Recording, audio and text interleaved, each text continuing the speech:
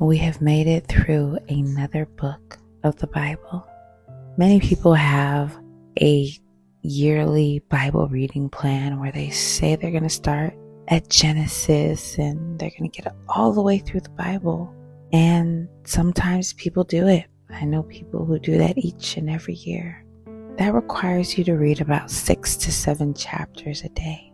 However, God put on my heart to share a chapter a day with you. And each chapter that I've shared with you in Luke and in Proverbs, the words that He has given me the gift of communication. This is one of the spiritual gifts that I have. And in that spiritual gift is the gift of encouragement, prophecy, and teaching. And through this podcast, I really focus on encouraging and teaching. And my goal is for you to get deeper into your word.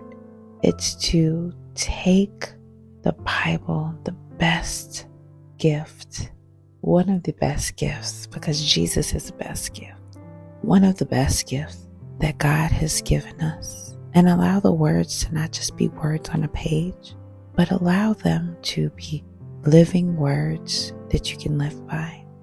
So we have now wrapped up Proverbs, and God has put another book of the Bible on my heart. And I'm not going in order. I'm not starting from Genesis and going through Revelations in my reading, because I'm allowing God to lead me.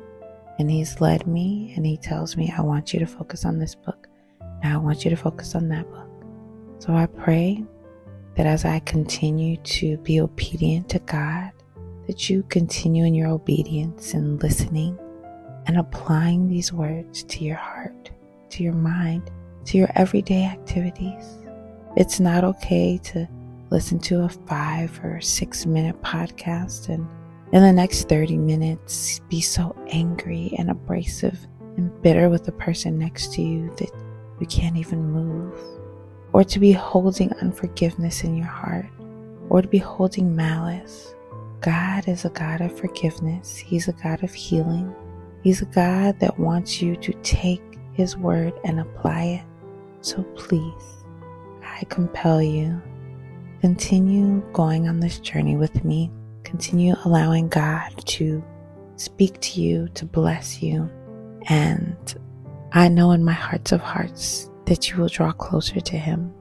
Our God that we serve, the God of immeasurably more, the God who blessed Sarah with a baby at 90, the God who sent Boaz to Ruth, the God who rose Jesus from the grave.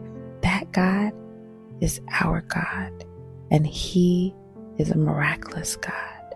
So keep being faithful, keep walking in obedience. Be blessed today.